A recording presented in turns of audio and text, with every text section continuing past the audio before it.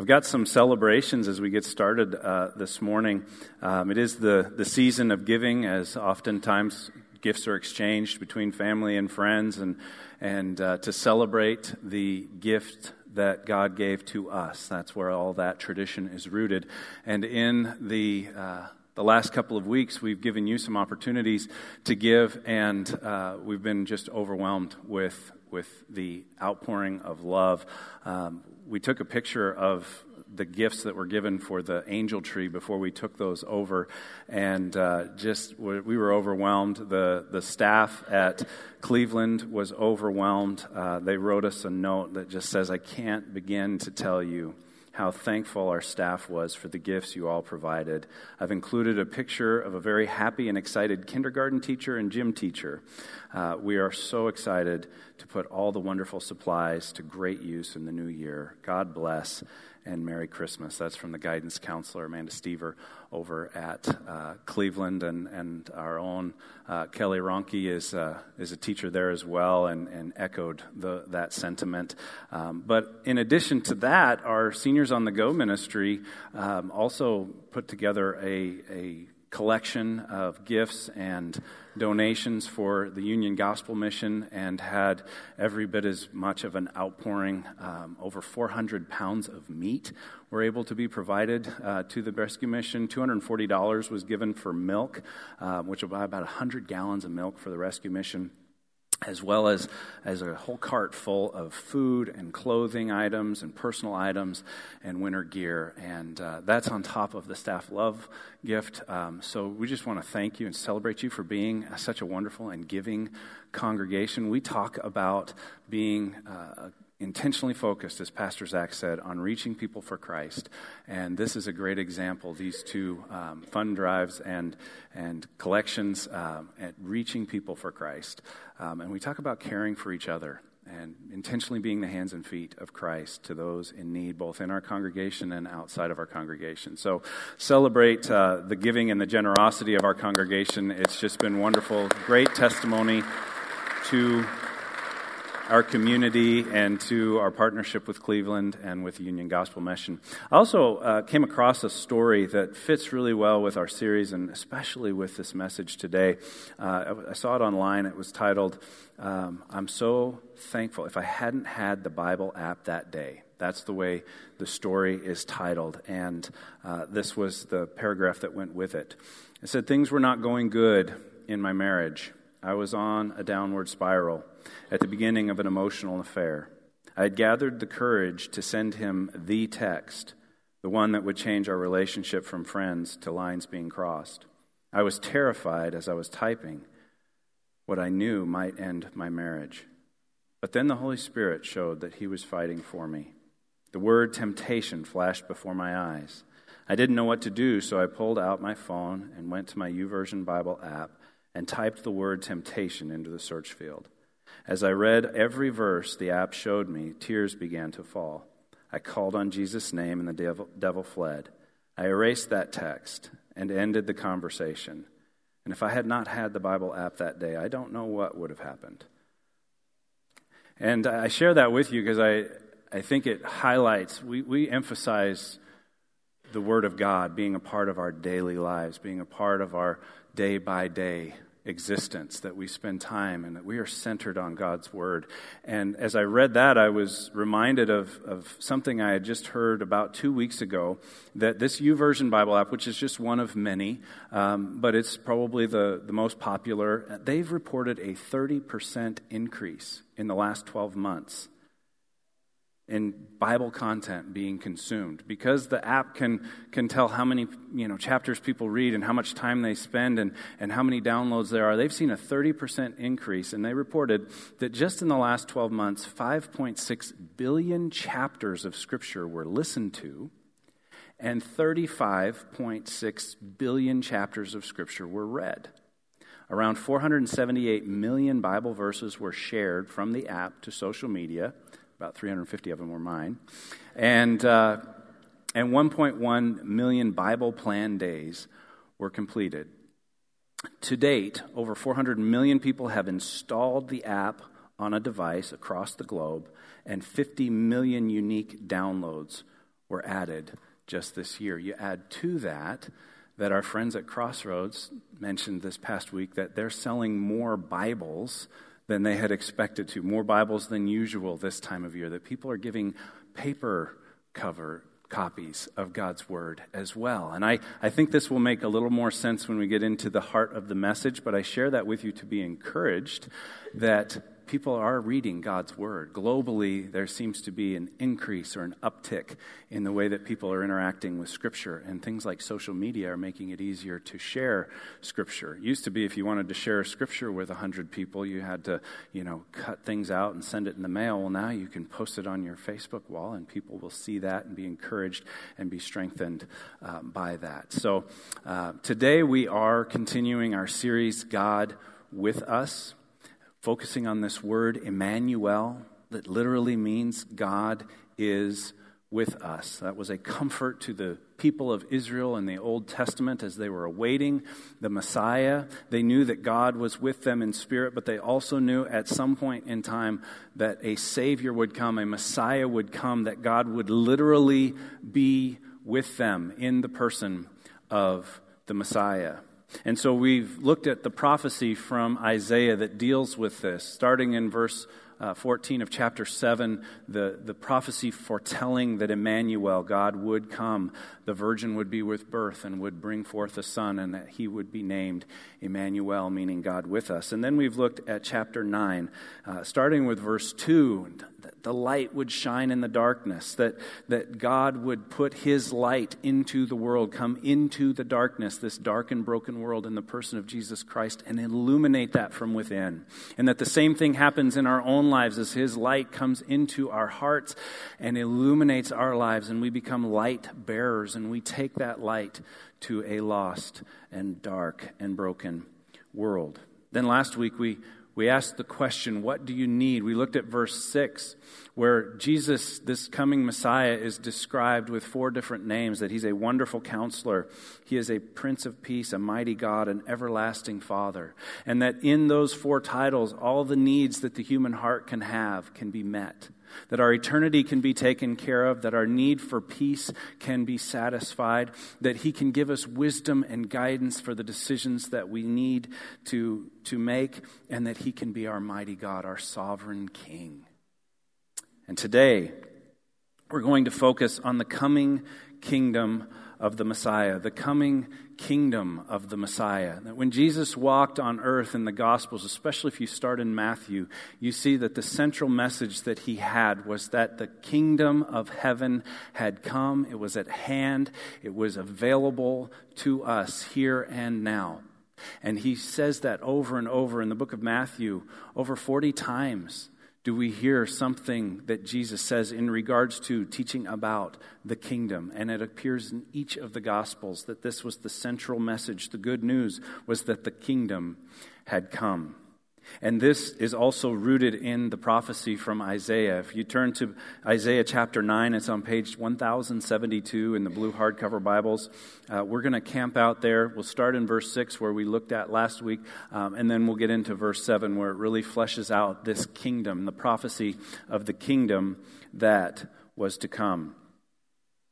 And so if we read verse 6, we hear the familiar words, "For to us a child is born, to us a son is given, and the government will be on his shoulders.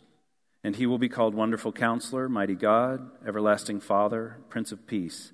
Of the increase of his government and peace there will be no end. He will reign on David's throne and over his kingdom, establishing and upholding it with justice and righteousness from that time on and forever. The zeal of the Lord Almighty will accomplish this." It's a prophecy about a kingdom that is coming, and you see a glimpse of it in verse 6, where this child that is to be born, this son that is to be given, we talked about that last week, representing the divinity of Christ and the humanity of Christ. This child will be born of a woman. That's the fully human nature of Christ. This Son, capital S, Son of God, to be given as a gift from God to mankind, representing the full divinity of Christ. And we looked at how Hebrews 1:3 tells us that this Son is the exact representation of His glory, the fullness, radiating that glory of God through the person of Jesus Christ.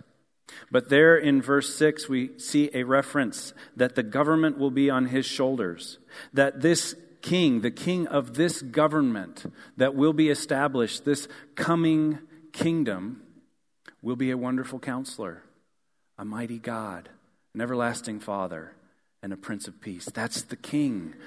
This is the kingdom of heaven, the kingdom of God. So we're going to spend the majority of our time in verse 7, where we're told that of the increase of His government and peace, there will be no end.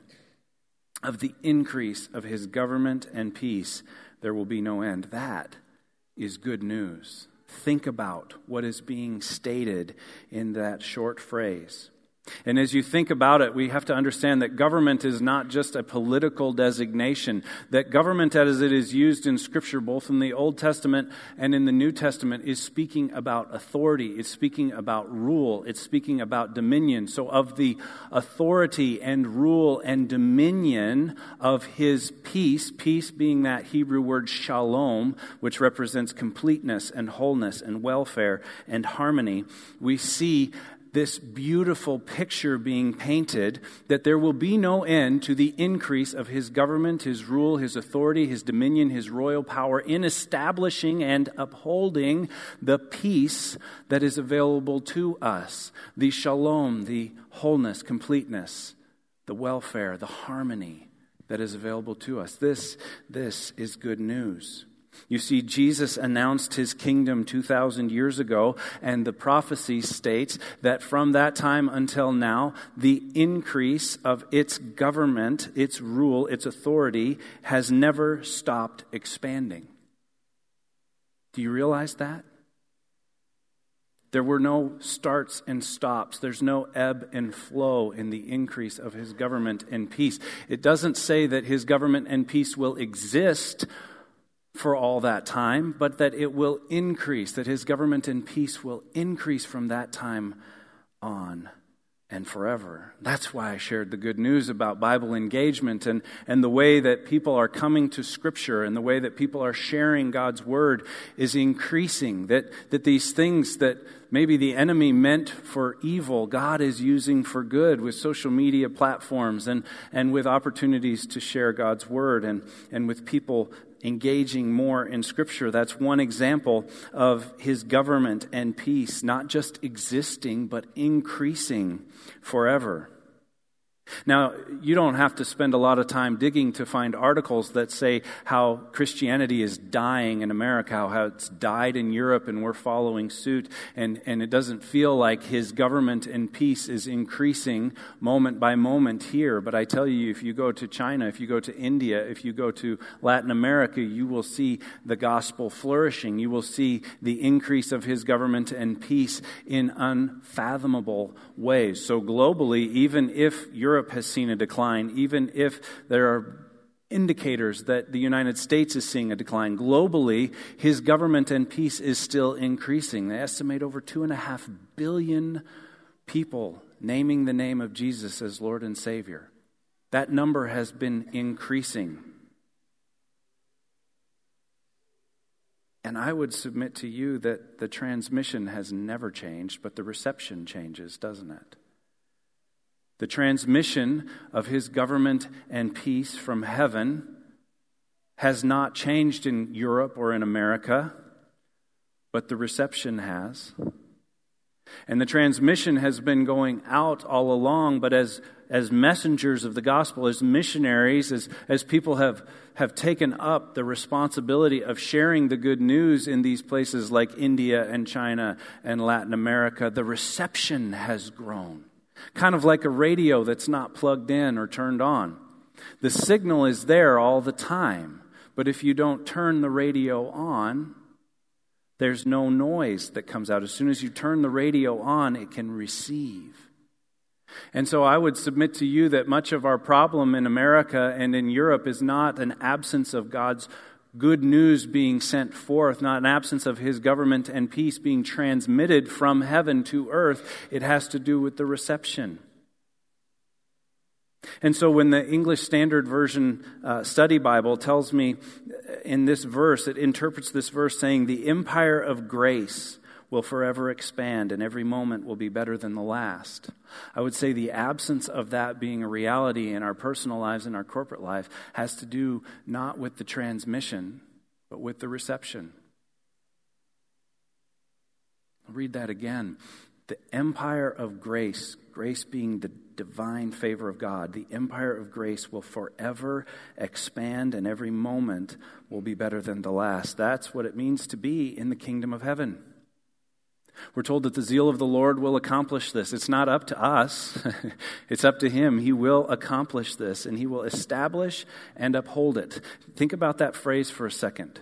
And if you were here last week, we talked about this idea when we looked at the everlasting Father, that it's really the Abba of eternity. That's how that word picture breaks down. The Abba being the Hebrew word for father, meaning source and sustainer. Source and sustainer, that your earthly father in this cultural setting was your source, literally of life in the physical dimension, and sustainer, the provider, the one that protected and provided, was the father in the family unit. And so when we talk about God and the zeal of the Lord, establishing and upholding, establishing is source, upholding is sustaining. So He is the source and sustainer of the kingdom of God. He is the source and the sustainer of our peace. He is the source and sustainer of the kingdom of God's peace. And He's upholding it with justice and righteousness, not human justice and human righteousness, which is so fickle and subjective, but divine justice and divine righteousness. That Jesus came, we're told in John 1:14, He came and made His dwelling among us. That's why we say God is with us. He made His dwelling among us, full of grace and truth.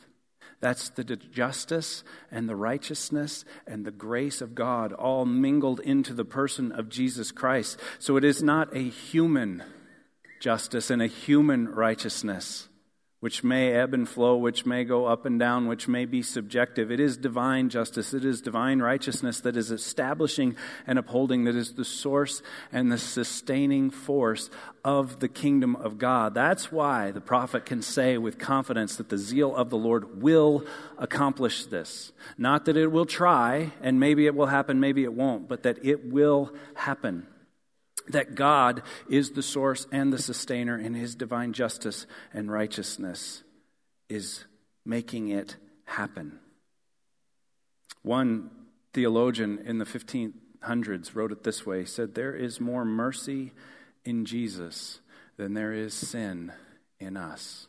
There is more mercy in the person of Jesus than there is sin in us. That is how we can be sure that the rule and reign of His government and peace will increase now and forever, because it is inexhaustible. His mercy, His grace, His forgiveness, they are inexhaustible. There is more mercy in Jesus than there is sin in us. We will not run out. We will not exhaust it. And this is good news. All of it. And it's all true. It's good news to the outsider. And it's good news for the insiders. It's good news for those who are far away, and it is good news for those who are near. The good news is that the kingdom has come. That's our bottom line today. It's a question. The kingdom has come to you. Have you come in to the kingdom? The kingdom has come to you. Have you come in to the kingdom? The question is His government, His rule, His dominion, is His peace, His wholeness, His welfare, is it ever expanding in your life and through your life? I can look at many seasons of my life and feel an ebb and flow. I've mentioned that phrase a couple of times, that sometimes it feels like the tide of God's government and peace, His rule, the kingdom is flowing into my life, and other times it feels like it's retreating from my life. And what I've come to be very convinced of is that the transmission is always the same. The extension of His government and peace does not ebb and flow. It's constant. My reception of it has come and gone at various times.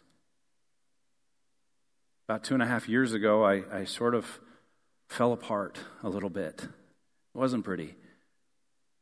And yet from that point forward, I can say that the increase of his government and peace has not ended. It has been continuous because something about the reception changed. And I believe that's available to each and every one of us.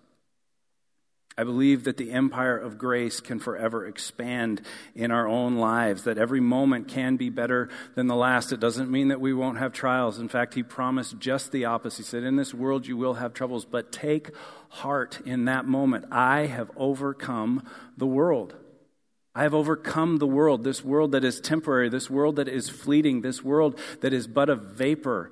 Our linear extension or experience of time is just a blink of the eye in the scope of eternity. He has overcome this so that eternity can be spent with him in his presence, worshiping him forever and ever. And so if the answer to the question is no, Pastor Mark, that doesn't describe my experience at all, then I believe the good news is that it can. And if it can, it should.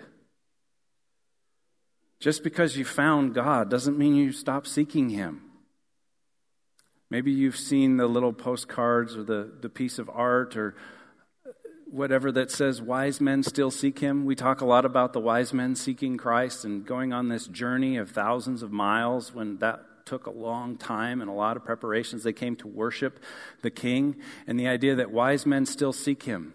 That the wisest thing we can do is seek God. In fact, the wisest man who ever lived wrote it this way. He said, the beginning of wisdom is the fear of the Lord. It's the seeking of God, of his wisdom, of his ways, making his ways become our ways.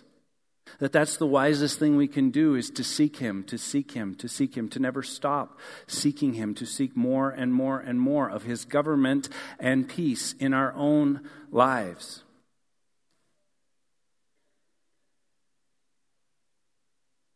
It takes a shift from focusing on my commitment to focusing on my surrendering myself, my will, to the will of God. It's a shift from an achievement mindset. I'm going to do this for God. I'm going to check the boxes. I'm going to make sure that I'm doing all the things that I'm supposed to do, to more of a receiving mindset. We move from achieving to receiving. We move from attaining things for God to accepting his grace and responding to that with obedience, with surrender, with sacrifice. It means moving from an earning mindset where I'm going to earn my salvation. I have to earn God's grace. I have to earn God's favor. To one that says, I will work as a response to what has been given. I will obey as a response. Doesn't mean that we don't expend any effort anymore because we don't want to earn our salvation. We expend the effort because of what we have received, not in order to get more. And there's a little secret that's not quite a secret at all. The little secret is that the government precedes the peace. That when God's kingdom rules and reigns in our hearts, peace naturally follows that, even in the midst of difficulties. Every single person in this room can think of at least one person who's gone through absolutely devastating circumstances with a supernatural peace that nobody could explain apart from the presence of God in the midst of that storm. Because the government, the reign, the rule, the authority of the kingdom of heaven was reigning in their hearts when the circumstances shifted, and the peace accompanied that. The peace follows the government. The peace follows the rule of God in our lives. And I think where we go astray is often we confuse happiness with wholeness. We confuse happiness with wholeness. Don't do this. Because if you start to pursue happiness apart from God, apart from his kingdom being the ruling force in your lives, there's no peace in that. There's no shalom, no wholeness, completeness. And the thing that's so interesting is if you seek the rule and reign of God first, His peace naturally accompanies that, and you've experienced the righteousness, peace, and joy of the kingdom of God in your lives as a natural output of the right input. But if we chase happiness, if we chase experiences, if we chase all the things that the world has to offer us to make us happy, we come up empty. And so the trick is to surrender your life, to surrender your time, to surrender your talents, to surrender your resources and your future, all of it to God, to allow His kingdom to call the shots in your life, to allow His word, His ways, His will to be the deciding factor in your life, and His peace naturally follows that. And there will be an increase of His government and peace in your life that will know no end. And we experience His peace and His joy. And so I want to encourage you as you move through the next few days, as you think about Christmas, as you think about Christmas Eve, as you think about the giving and receiving of gifts, don't forget the gift that is available to you in Jesus Christ. Don't forget the gift that is available to you in the reign and rule of His kingdom in your heart, in your soul, and the peace that accompanies that. Next weekend, we're going to finish this series with a message titled, He's Still With Us, even as you start to take the Christmas decorations down and put them away, and as you say goodbye to family and friends and they return home or you return home yourself, and it feels like Christmas is over. He's still with us. He's still there. He's still available. He's still with us. He's promised to be with us. So don't skip church next week, in other words. And then in a couple of weeks, we're going to start a new series titled, It's Time to Grow. Now, you don't do a lot of planting and growing in January, but it's an ideal time for personal spiritual growth. It's an ideal time for individuals and corporations or churches to grow. These next couple of weeks following the new year, we're going to launch an annual theme on discipleship. We're going to be looking at discipleship from all different angles in the year 2020, and had a little fun because you got to. 2020, it's only going to happen once in our lifetime. So we're going to focus on discipleship for the whole year, and I hope you just get worn out on that. Because if you focus on discipleship for the year 2020, and you get closer to Jesus than you've ever been in your life, I'll make you a promise, 2020 will be the best year of your life. If you focus on your discipleship and or someone else's discipleship in 2020 and get closer to Jesus in the process, it will be the best year of your life. So I'm going to challenge you. And as you think about New Year's resolutions over the next 9 days here, I want to challenge you that one of your New Year's resolutions, your first and foremost New Year's resolution, is to focus on discipleship for the full year. Focus on your own discipleship. If you've never been discipled, focus on your own discipleship and becoming a disciple, a follower, a learner, an apprentice of Jesus Christ. And if you have had that experience, if somebody has discipled you, if you have gone through discipleship and you would describe yourself as a disciple, one of the primary things that disciples do is they make other disciples. And so if you are a disciple, I want to challenge you to make one of your New Year's resolutions to focus on someone else's discipleship. Focus on discipling someone else. You don't have to fill their cup. You're going to hear me say this 1,000 times in the next year. You don't have to fill their cup. You just have to empty yours. That's all God calls us to do in discipling someone else, is to share what we have been given with another person in discipling them.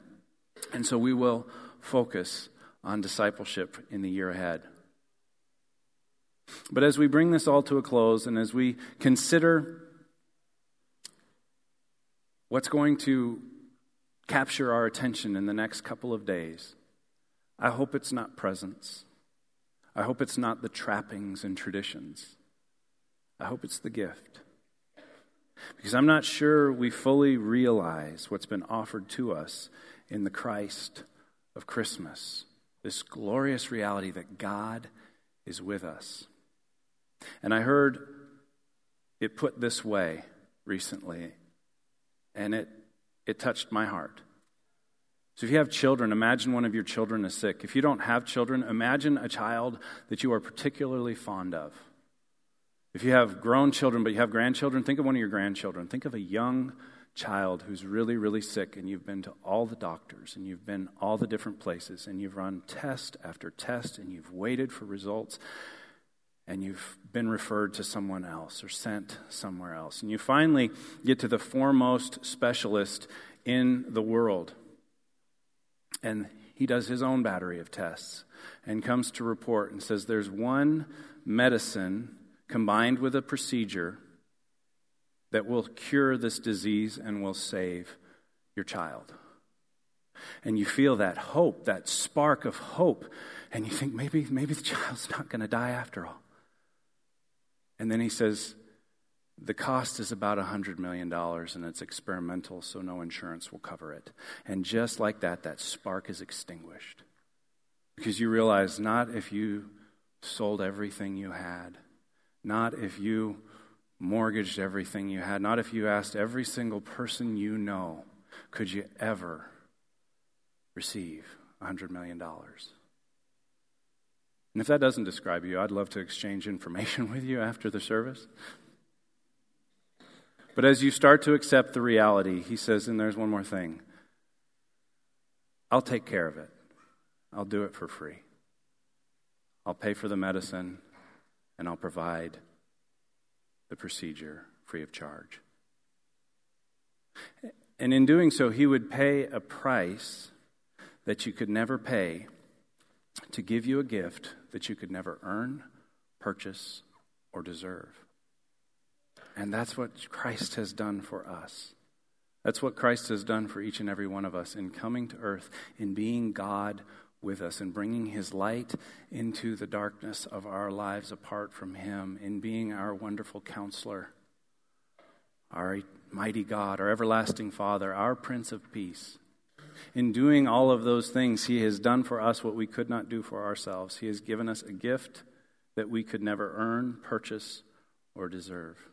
And the only thing he asks of us in return is that we would embrace it, that we would pursue it, that we would take it and share it with others.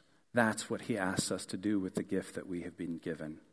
He's always wanted us to have it. He's always wanted us to use it, to empower us to move through life with a grace and a peace that are truly supernatural, and then to share that with others as they take notice and ask us, how do you do that? How do you move through life like that? It's meant to illuminate the world around us. It's meant to be a gift that we share. And it's unique in that regard that as we share it, we get more of it. Grace and love and mercy coming from God are unique in that as you give them away, you get more. And the only way to get more is to give what you have away to someone else, and then it automatically replenishes. And so as we close today, my prayer, as always, is that you will respond in faith, that if the Holy Spirit has laid someone on your heart, someone who has not opened the gift, that you would be an ambassador for Christ to plead with them one more time, to encourage them one more time to open the gift, to receive the gift. And if that describes you, if you haven't received the gift, if you haven't opened the gift, then may today, December 22nd, 2019, be the day of your salvation, the day that you opened the gift, the day that you initiated the government and peace of Christ increasing in your life without end. You can respond by making an altar where you're seated. You can respond by coming to one of these altars. If you come to the middle altars, you'll pray alone. If you come to the outside altar, someone will see that as an indication that you would like someone to put a hand on your shoulder, to pray with you, to pray for you. You can intercede for someone or make a request of your own by rolling up a prayer request and putting it on the cross. However you choose to respond, just respond in faith, respond in belief, respond in relying upon or trusting in God in a new way. Will you pray with me? Heavenly Father, we thank you for your word. We thank you for your promises. We thank you that the transmission does not change, that you are always transmitting your love, your grace, your mercy, that your word always speaks to us to illuminate our lives, to bring your rule and your reign and your royal power and your dominion into our lives, and that your peace, your shalom, your wholeness, completeness, harmony accompanies that.